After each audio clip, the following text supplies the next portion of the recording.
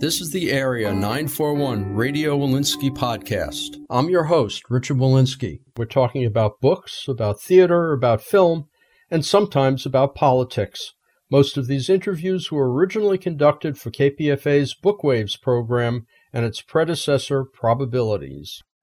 Susie McKee Charnas, who died on January 2nd, 2023 at the age of 83, was a novelist and short story writer focusing on fantasy and science fiction. Over a career that began in 1974 with her first novel, Walk to the End of the World, she wrote 11 novels and several short stories, winning both the Hugo and Nebula Awards for Best Short Stories. She is best known for her tetralogy of novels, The Holdfast Chronicles, beginning with the aforementioned Walk to the End of the World and concluding in 1999 with The Conqueror's Child. She came to my attention via Carla Tinella, then of KPFA's Women's Department, who alerted me to the then up-and-coming author writing about feminist issues in a field that was still very much dominated by men. Her second novel, Motherlines, which featured no male characters at all, was decades ahead of its time. I interviewed Susie McKee Charnas very early in my career at the World Fantasy Convention in Berkeley over Halloween weekend 1981. At the time, she'd published 3 novels, including her now classic fantasy, The Vampire Tapestry. A lot has changed since 1981, and the interview also serves as a time capsule, both in terms of my questions and her answers, and in regard to feminist writing and publishing. The interview aired once shortly after the recording, and now airs a second time 40 years later. It was digitized, remastered, and edited on January 4th, 2023. Susie McKee Charnas, how did you get interested in writing science fiction? I had been a steady reader of the stuff when I was a kid, and when I finally got around to doing my own work, I had a story to tell. Actually, I stole my people from other places, not from science fiction, but from other sources, literary mostly.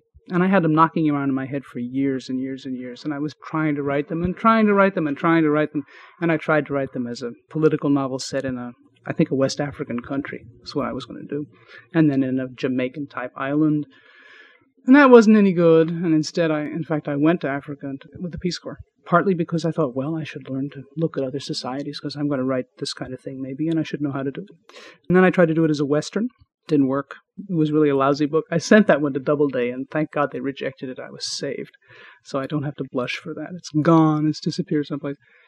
And then I finally figured out that what I needed to do to let these characters do what they wanted to do, what they had in them, was to make a world that was tailored to them. And I knew how to do it because I had read lots and lots of SF when I was a kid. Lots and lots and lots. That and girl and horse stories. That's what I read when I was a youngster. So I set up this whole world that was built around this religion that was about dope and trees and some other things. And it was a wonderful book that nobody could read but me. It was totally in code. Only I knew what all the words meant that I'd made up. It was ghastly. It was really a disaster. And when I reread it and rewrote it and just changed it all completely, it turned into Walk to the End of the World. I was very fortunate that I was able to pull it through that phase. Judy Lynn Del Rey at Del Rey Books, she bought it immediately? Yeah, what happened was she had just come there from Analog. She'd been editing for Analog, and she had just taken over, I think it was her second or third day there. And she had no list. So she was looking for books, and in comes this Walk to the End of the World from nobody you ever heard of. And I was visiting in town. I called home, and my dad had gotten a letter from her for me. That is, she'd sent a letter home to me where I wasn't anymore, saying, yes, I want your book. So I just trotted over and saw her at her office, and she said, yeah, give me, it's terrific. This is an unsolicited manuscript. That gives hope to people out there that they can just send in that manuscript and it will... One correction. It was unsolicited in the sense that nobody asked me for it. But when I had finished the manuscript, I went and read books about how do you market books, and they said, write a letter of inquiry. So I wrote a letter of inquiry, and I sent it out to about 15, 20 publishers. And Judy Lynn was one who wrote back and said, sure, we'll take a look. So in that sense, it wasn't exactly slush pile. I mean, it didn't come over the transom, as they say. But she had never heard of me, and, it was not asked for or contracted. Had you been involved in any way, shape, or form with the science fiction or fantasy gestalt? We're sitting here at the World Fantasy Convention at the Claremont Hotel right now. Did you have any contact with any of these folks? Had you ever seen Judy Lynn from a distance? I was a real snotty kid, very intellectual and full of myself. And at some point I remember hearing that there was a science fiction convention somewhere in New York. And I thought, well, maybe I should go down and take a look.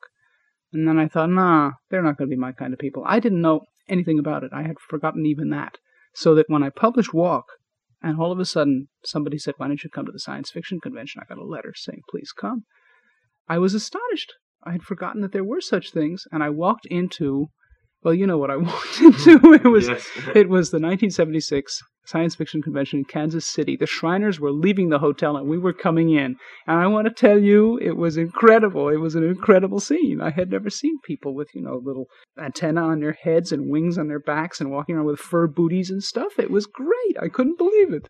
So that was my first contact with that, was through the Worldcon. And I've attended all of them since. And some of these, this is my second FantasyCon. And by that time you were published. Oh, yeah. The other thing about the conventions, aside from the fantastic aspect, is that it gives you instant colleagues.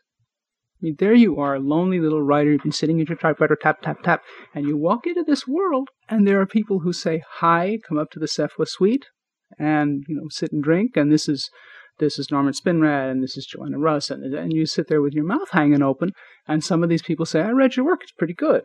And right away you have friends, and people who know what you're doing and what you're trying to do, people you can talk to, people who give you advice, sometimes good advice, sometimes bad advice, but they know what the questions are anyway about publishing and about surviving in this world. And it's extremely important. And it's a kind of an advantage that those of us in the field have over, I think, all other fiction writers, because I don't know of any other genre that has this sort of thing going on. Westerns, to some degree, has it, but... Those aren't put on by the readers, though. No, they're not. They're not. And the thing about, especially the science fiction conventions, is they're mounted by the fans. So you walk into this situation where you are a guest of all these loony people who run around and read your books and tell you, I really loved what you did, please sign my book. And the feedback is sometimes even critically intelligent and useful to you. So and the contact itself is really exciting. What kind of reception did Walk to the Ends of the World get? Critical acclaim and a very limited readership, I think, which has very slowly spread since through the years. I think word of mouth really has done it more than anything else. Originally, I think there was a kind of, since there were a number of women just coming into the field at that point, a number of them had read it, and they were all very excited, and we were excited about each other's work and remained so. But outside of that small group, I think it was very slow as a dispersion process. But there were some good comments from the critical press in the field. Of course, nothing from outside. Yeah. Science fiction is totally ignored by the New York Times Book Review, except for one column every, 3 months, is it now? And generally speaking, there's very little attention paid. But within the field, it was very heartening. And I would get letters from people whom I had heard of and whose work I read, and they would say, this is a good book, keep going. And it was very exciting for me. And then came Mother Lines. Which was a little bit different situation. That book went to one editor, a woman who at least had the guts to say to me, I can't publish this. It's all about women. If it were all about men, it would be a wonderful story. And I said, what's the trouble? And she said, most of my readers are men, and they're not going to read this stuff. Now, as it happens, most of the readers of science fiction are not 16-year-old boys anymore, and there are more and more women reading in the field. So she was a little behind the times, but then she was paid to be conservative, not to be radical and take chances. That was her job she was protecting, which I can understand and respect. I don't have to do that kind of thing. No. So I found that it was hard to market that book in the field. And that was when I got myself an agent, matter of fact, because it was someone had written to me and said, I would love to be your agent. And I wrote back and said, I'm having a good time. If I need somebody, I'll call you. And then, lo and behold, I needed somebody, and I called her, and she got it sold to Dave Hartwell at Berkeley Putnam. But it was interesting to see what happened. It took a year to sell that book. It took 3 months to sell Walk to the End of the World. And it took, what did it take to sell Tap? I think that was really sold sort of before it was finished, because David Hartwell had seen the third section, the therapy part, and just blew his mind. He said, I want that! I want everything that goes with it. So by the time I was finished, we marketed a little bit, and then we came back to David, and he took it. It was good. How about charges that you're a rabid feminist writer? What do you say about those? That's fair enough on the face of it. Okay. I'm a rabid feminist writer. That is to say, the things that I write have the effect of making people feel that that's what I must be, because I start from premises that are not the same as most people's. For example, in Vampire Tapestry, the women in the story are not swooning victims and running away and screaming from the vampire. One of them in the beginning of the book puts a bullet in this guy. He picks the wrong victim and she lets him have it. And that kind of worries people. And Motherlines is all about Amazons, and there are no men in the story at all, and that really upsets people a lot. But in fact, this is a wedding ring, and I live a really bourgeois life. What can I tell you? I have a little house and a husband and a car and a truck, and my dad lives next door. I got 2 cats, and he's a lawyer. He makes a nice living. We travel. I have a couple of stepkids. They go to college. There is nothing, there's nothing really on the edge about the way I live. On the other hand, I don't think I could both live it and write it at the same time. Now, I know someone who I think could be said to have done that or come close to it, and I have a lot of respect for it. That's Marge Piercy. But most of us don't have the energy. You either do one or you do the other. So, yeah, in my head, I guess I'm just what you said, and a lot of other things worse than that. I'm not necessarily throwing any kind of negative connotation on it. For sure, not with KPFA's listeners, certainly with Carla Tonella of KPFA standing right here staring at me. But I just throw that out on the grounds that I know that it could conceivably scare people off from what's essentially very good books. And I would guess one of the astonishing things about Vampire Tapestry is its freedom from sexism, complete freedom from sexism. The primary characters are women in a couple of the sections. They're strong women. The psychologist in the part that was originally Unicorn Tapestries is a brilliant woman, and that's a brilliant section. And Wayland is, I don't want to use the word man. It's a bit of a problem. Joanna Russ wrote and said, he's not a man. You're kidding people if you say he's a man. He's essentially asexual. He's just not really interested. He's interested in what animals are mostly interested in when they're not in heat, which is survival, because that's what he is. He is an animal kind of a creature. And I have to add, though, about the women in the story, what interested me when I'd finished it was that I had not only done people like Floria Landauer, the therapist, and people like Katja de Groot, the woman in the beginning who doesn't let herself get victimized, but I'd also written, if you'll remember, people like the kid who comes in and has her blood drunk and says, "Oh, wow, that's so groovy." Everybody got in there. The teaching assistant who is really kind of a wimp and hasn't gotten herself loose from her problems with her parents yet. When you start writing stories in which you're able to treat women as real human beings, you find you don't have to make them all heroes. You can do the wimpy-simpy ones, and you can do the strong and terrific ones, and you end up with some kind of real picture of the real people you know in the real world. And any kind of distortion from that, whether you're doing everybody is wonderful and, a terrific Tarzan Jane person. Well, Jane, not Tarzan. Jane if there were no Tarzan. Or the other thing, which is everybody's a wimp and a jerk, everybody female. Either of those things are distortions that I think ruin stories. They ruin them for me. I can't read them.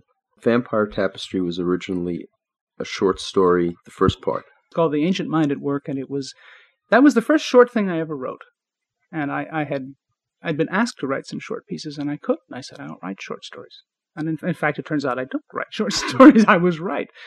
But this thing came to me when I was in the city, and I had seen the Dracula plays in New York. And I had really felt that they had missed the point. And I really wanted to do something of my own with it. And I took a number of things that happened on that trip and put them together into this story, which is about a vampire who makes a very bad mistake in his choice of victims, this academic vampire. When I had finished that story, I really thought I was done until people started saying to me, they said, "I'd really like to see the vampire drink somebody's blood because he didn't let us see that in that story." So I thought about that a little bit, and I said to myself, well, yeah, I'd like to see that too.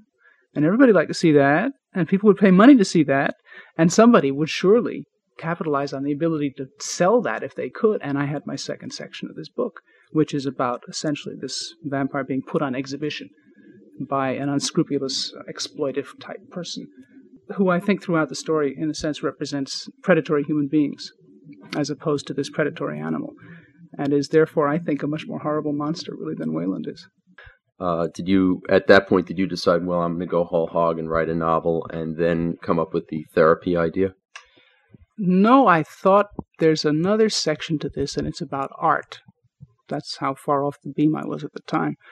There's something about art, and I was thinking, what is it? There's a painter, there's something, and this person metamorphosed into this therapist. And I thought, I see how it goes. He wants his job back, like any sensible person. He's invested all this time and energy into making this good spot in this college where he's teaching and doing very nicely. He wants his job back. Well, how's he going to get it back? They're not going to take him when he disappeared, dropped out of sight, and vanished for a month, unless somebody clears him and says it's okay. He had a nervous breakdown, but he's all right now. So off he went to the therapist. What happened there that was really the first time this has ever happened to me, I think.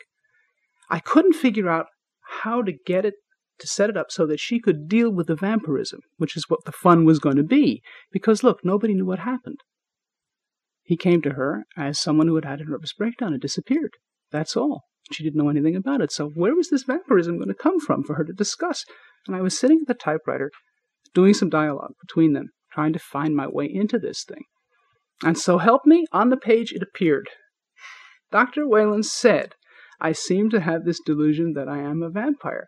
There was the whole thing, including his strategy. Everything. His strategy was to say, I have this delusion, and later to say, I'm cured, it's wonderful, it's all fixed, go back to his job. But that had worked itself out in my head while I was sleeping, shopping, cooking dinner, whatever the heck I was doing, because I didn't work it out. Now, occasionally that will happen, and that's what writers mean when they say characters take on a life of their own. He gave me the solution. And there I had what he was doing in that office and what she was going to have to deal with. And the fun of that story is watching her realize it's no delusion.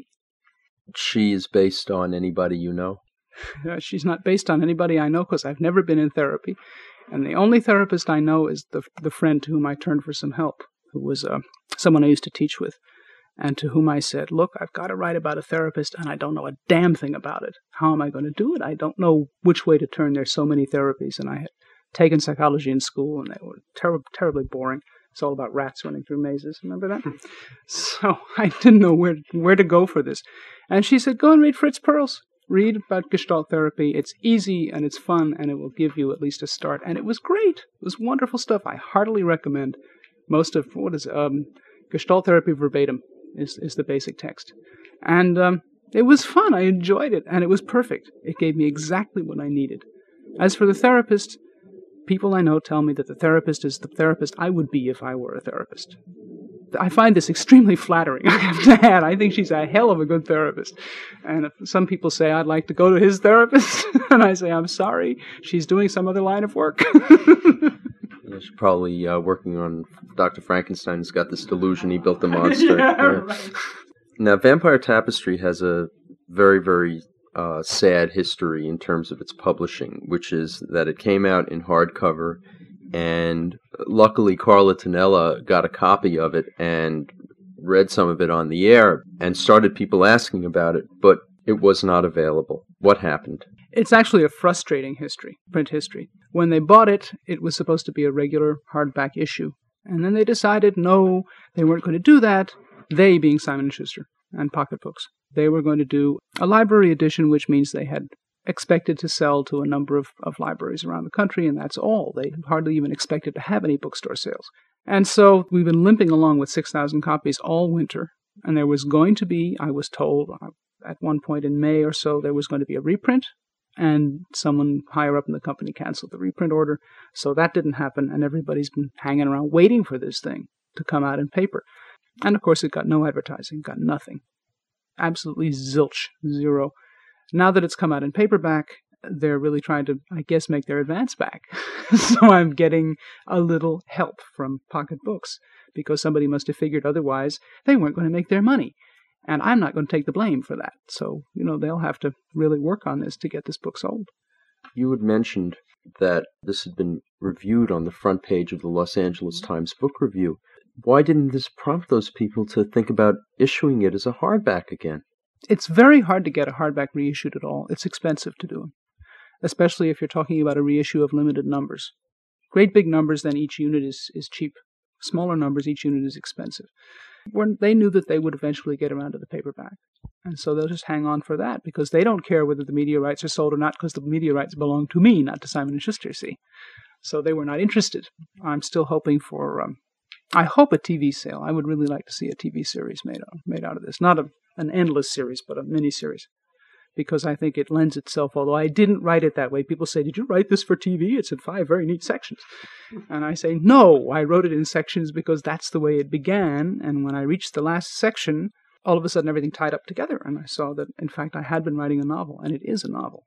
People also say, is there going to be a sequel? And I say, no, there is not. It is a novel. A novel is a completed work. And that's what it is. You know all about this vampire that I can tell you. And probably all that you want to know, I think. Maybe there are a few things that you'd like to know, but I'm not going to tell them to you. You'll have to imagine them for yourself. Like, are there any others? Well, he doesn't know if there are. He doesn't know, and my bet is maybe...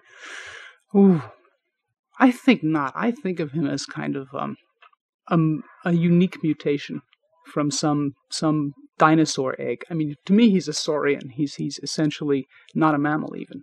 Although he's over the centuries, he's changed to become more and more like us. But I really see him as single, unique, and very different from us. The thing I usually say about him is he's like an intellectual saber-toothed tiger. And what he's doing is he's surviving as best he can, and he's adapting. He doesn't like it much. He doesn't like us much. He's not romantically inclined at all. He doesn't yearn for our company. Although he is essentially lonely, the way anything would be that was all by itself. That's part of the problem. But the story is largely about his discovering what the limits of his humanity are, and they're very narrow limits because he isn't really human. He has to overlap with us enough to be able to hunt us successfully, the way any hunter has to overlap with its prey to some degree. But when he becomes too much like us, he's in danger. He can't survive. And the book is about discovering what those limits are and what they mean. What books do you have coming up? Well, I'm working on something now that is, it's a real stinker to describe. All I can tell you is, it seems to be about a painter, the French Revolution, a land fraud in the Southwest, and reincarnation. Now, all those things do come together, honest. They really do. And I'm working right now on the nexus where everything comes to one point and all untangles itself. It's also about hostages. Well, it's about a lot of things, but it does seem to mix together and work out into something I think is going to be a pretty good book. Before the interview began, you mentioned a third book in the Walk to the End of the World series, and that you had written an outline, and that's where it lay. Do you have any idea of thinking about picking it up eventually? See, my problem is I don't know how to pick it up. I think to myself, well, should I go back and look at that outline and maybe see if I can use it after all? Or should I just accept the fact that the outline is the coffin in which that book is buried, throw the outline away, and just wait until I hit, 70 or 80, and I'm old enough and wise enough to write this book? The third volume of that series, it's War and Peace of the Battle of the Sexes. I don't know if I can do it. I mean, that's a tremendous piece of work. And either I can or I can't. And we'll find out. And if I can't, frankly speaking, if I can't do it, somebody else is going to do it. Nobody's indispensable. Someone is going to write the book that will deal with those concepts, whatever they are, and resolve them. Because there are enough people writing now so that someone's going to cover it. I'm not worried about, oh my goodness, if I don't do this, what will happen? Well, nothing will happen. Somebody will fill the gap. I'd like to be the one to do it, but I don't know that I can. I like to think that when I hit 50, I'll have enough experience and enough wisdom, because that's what it's going to take to tackle that book. But I'm not there yet. I want to touch on something completely different. You mentioned a long time ago, about an hour ago before this interview began, that you were on the Nebula Awards Selection Committee. One of the things that's been happening on this program is that we've been discussing the current state of science fiction, and from the point of view of the bookseller and publisher, there's a decline. From the point of view of the reader, specifically, I look at myself as a sample reader here. I look at 1981 as a dreadful year. Now, you've read a lot of garbage and hopefully some decent stuff in order to make your selection. Have you come across anything, any science fiction novel that would be eligible for a Nebula in 1981 that you could go out and recommend? Ooh. Well, unfortunately, I think the only thing that's pretty likely to be brought up by the jury as one that's going to need our boost to get on the ballot for this year is likely to be a book that was produced outside the field. Now, this happened last year also. A book called Mockingbird got on the ballot, although I think, in fact, it got on without help from the jury. But it was a book from outside, and it was a strong contender, or people thought so for a while. And the book I'm thinking of this year is Ridley Walker, which you may have heard of, which is going to need help because it's in hardback. It's not getting very wide distribution, I don't think. And most of the people who determine these things are probably not getting around to reading it because it's from outside, among other things. But I think it's an interesting piece of work and probably should go on. From within the field, at the moment, there's nothing I see that isn't already getting enough attention from the balloting, the regular nominating procedure. Can you recall offhand what the leaders are in the... Oh, gosh. Part of it is that I've read a number of things this year, and the best that I think has come out have essentially been sequels that in any other year I would think I wouldn't even talk about nominating, or a book like Divine Invasion by Phil Dick that is lesser Phil Dick. Mm-hmm. And I keep hoping that there's something there that I don't know about, that nobody knows about, a book, a vampire tapestry, or to use an example, Kindred by Octavia Butler, which came and went without anybody knowing, but was a real sleeper. Are there any sleepers other than this Ridley Walker book? I haven't seen anything, and that's the truth. I really haven't. Nothing that hasn't already attracted a certain amount of notice. A couple of books like Stallman's book. I don't know whether The Orphan is up this year or the second one in that series. Yeah. That kind of thing is the sort of thing we're talking about, which normally don't get a lot of attention. But in fact, those books were noticed. And it may be that there's just more notice of good stuff going around because there's so much junk. Gene Wolfe's books are, they're on there. There's no problem with getting those through. The function of the jury is to make sure that something that is very good, that hasn't received any notice, doesn't get overlooked. And so far, everything that should be attended to, I think, has been given enough notice. And we'll know more about that in the spring when the ballot actually gets fined down to a few things, and we see what gets dumped and say, that belongs back on there, and put it back on. But no, I wish I could say there's something really super, rush right out and buy it and get it, but I haven't seen it yet. Susie McKee Charnas continued to work steadily after 1981, but she wrote no more novels after 1999, though short stories continued to be published. None of her works were adapted for television or film, though she did adapt the Vampire Tapestries for the stage in 2001. The Nebula Award for 1982 was won by No Enemy But Time by Michael Bishop. Ridley Walker by Russell Hoban was not one of the finalists. You've been listening to an interview with the late Susie McKee Charnas, who died on January 2, 2003 at the age of 83. The interview was recorded over Halloween weekend 1981 at the Claremont Hotel in Berkeley, California. The Holdfast Chronicles, The Vampire Tapestry, and her other novels are all available either in print or via ebook. Feedback on this and other Radio Walensky podcasts is appreciated. You can write to bookwaves@hotmail.com, and feel free to search out other interviews at bookwaves.com or on the kpfa.org website. Until next time, I'm Richard Walensky on the Area 941 Radio Walensky podcast.